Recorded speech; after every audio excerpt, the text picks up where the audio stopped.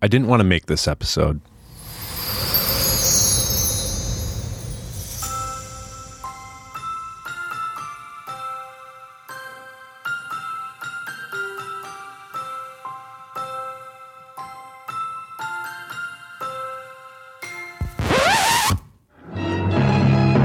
The Grinch hated Christmas, the whole Christmas season. I must find some way to keep Christmas from coming.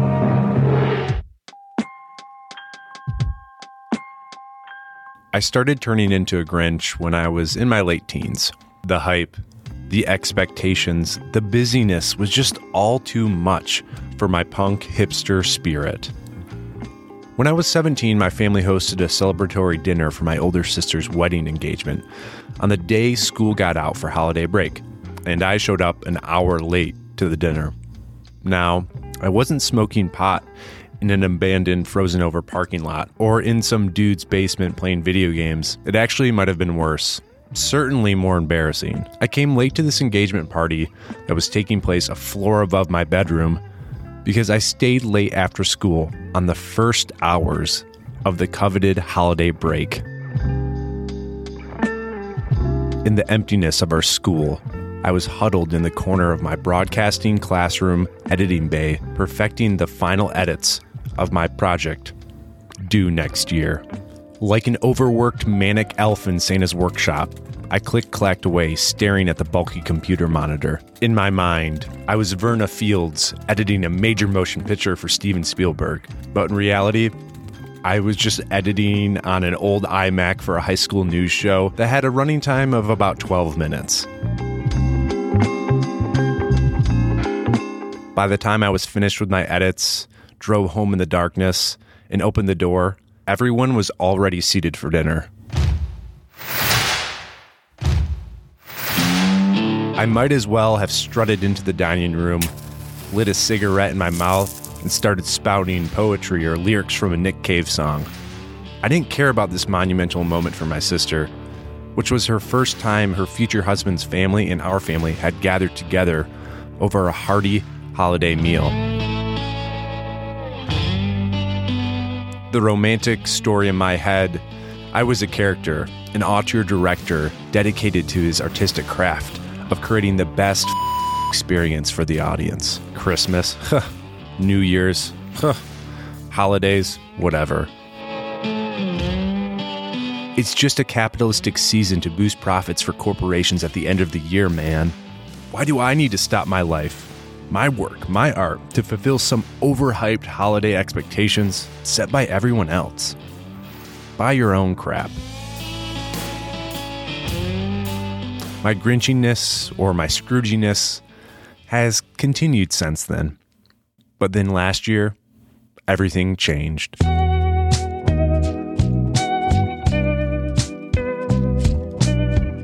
You're listening to a podcast called Least Important Things. I'm your host, Luke Ferris.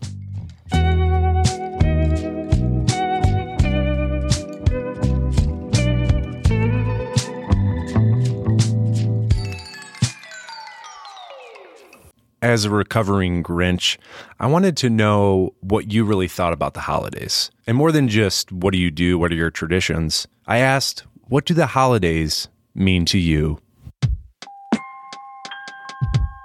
Greg said, chaotic holiday travel. I can't believe that you can't bump somebody or ask somebody or... I'm sorry, but there's no way I can do that. Well, isn't there a way, like, if you ask somebody?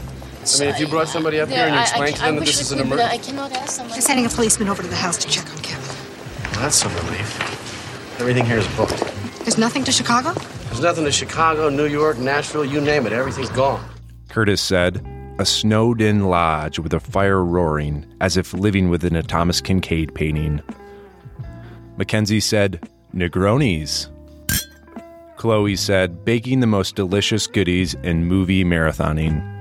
What's this? This is the North Pole. No, it's not. Yes, it is. No, it's not. Yes, it is. No, it isn't. Yes, it is. No, it isn't. Yes, it is. No, it's not. Where's the snow? Amy said, family time, good food, rest, and one of my favorites is a candlelight Christmas Eve service. Dana said, the holidays mean an impending event planning headache. but also a time for family and relaxation. Audrey said, magic. Even as an adult, my parents still make them special. I agree, even as an adult, there's nothing like going back home and feeling nurtured and spoiled by your parents. Walk in the door, hand my bag to the valet. In case you're wondering, it's my dad day. Head straight to the fridge like a boss, yo. Hell yeah, my mom went to Costco. Tucker said, good people celebrating the joy of life and the promise of life yet to come. Caitlin said, a time to be together and seeing magic through the eyes of my kids.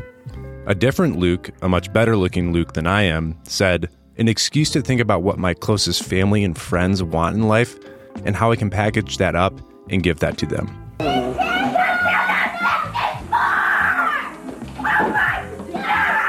John said, the holidays are all about family and appreciation for all we have.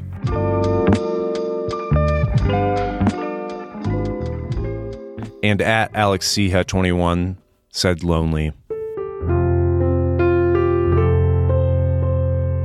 I loved everyone's answers. I think that's all true. But it's the last one, Alex's answer, that struck a chord with me.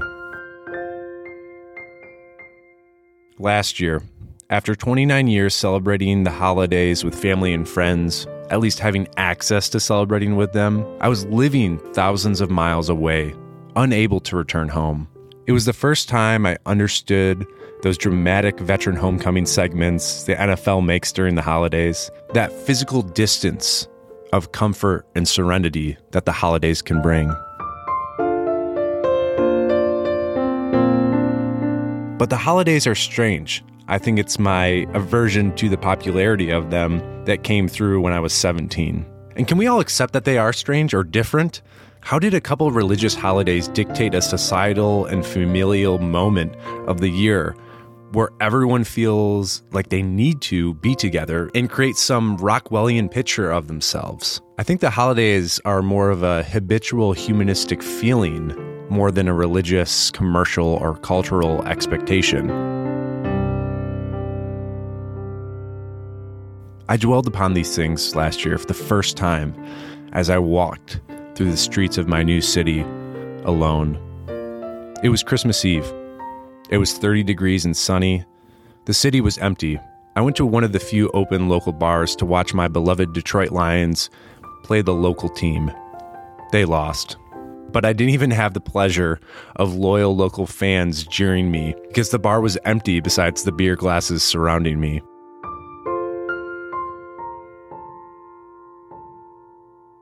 I walked home in the early darkness. The air was cutting and crisp, but no snow like home. No velvet blanket of fantastical beauty that I was used to as a child.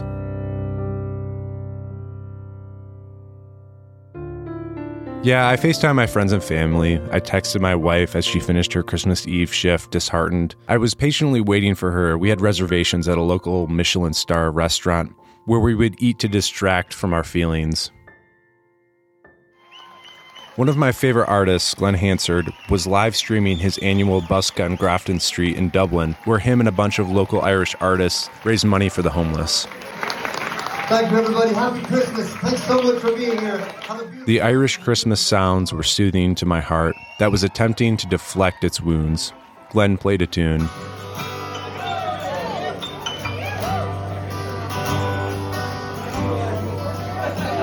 Hungry feeling.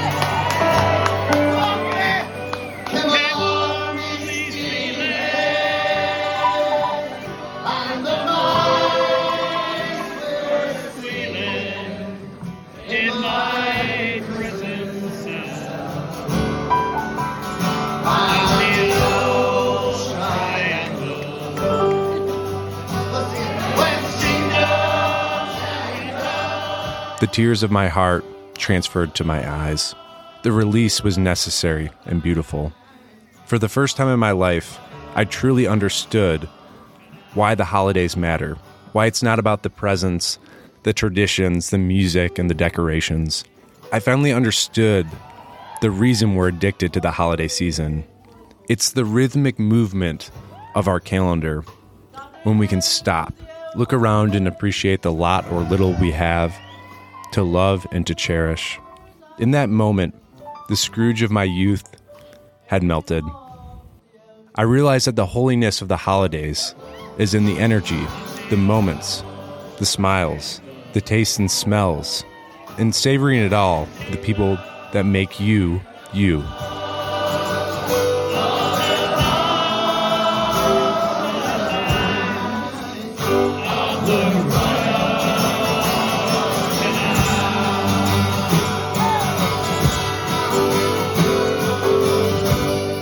Now, there's a multitude of complexities when it comes to everyone's experience with the holidays. For some, it is a moment to grieve. For some, it's a moment to be lonely. But I encourage you to celebrate the ritual that our culture and our society makes us stop, listen, and really to love ourselves. 4 o'clock, wallow in self-pity. 4:30, stare into the abyss. 5 o'clock, solve world hunger. Tell no one. 5:30, jazzercise. 6:30, dinner with me. I can't cancel that again. 7 o'clock, wrestle with my self-loathing. I'm booked. Of course, if I want the loathing to 9, I could still be done in time to lay in bed, stare at the ceiling, and slip slowly into madness. But what would I wear? Now, I'm still a bit of a Grinch. I told you I didn't want to make this episode. What's more Hallmark Channel than ending the year with a holiday special? I mean, it didn't work out for Star Wars very well. But like me, I hope you remember that everything surrounding the holidays isn't really what the holidays are about. And I hope this season you can understand that stopping is really the best feeling of the holidays.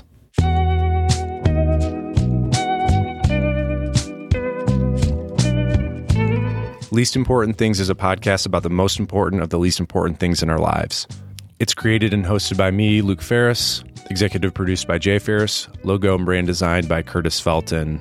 If you're listening to this to or from your holiday events this year, thanks again for listening and supporting this show. If you want to get involved, there's a lot of ways to do that. You can leave a voicemail on our website, leastimportantthings.com. You can direct message me at Luke H. Ferris on Instagram. You can email the show, leastimportantthings@gmail.com. Subscribe to our newsletter, Least Important Things Monthly, and you can do that in the show notes or also on the website. Follow us on TikTok at Least Important Things. You can also follow me on Letterboxd at Luke H. Ferris and see what I'm watching this holiday season. I've got a ton of great ideas, episodes coming your way in 2024. I can't wait to share them with you. Stay tuned, stay in touch, and I'll talk to you next time.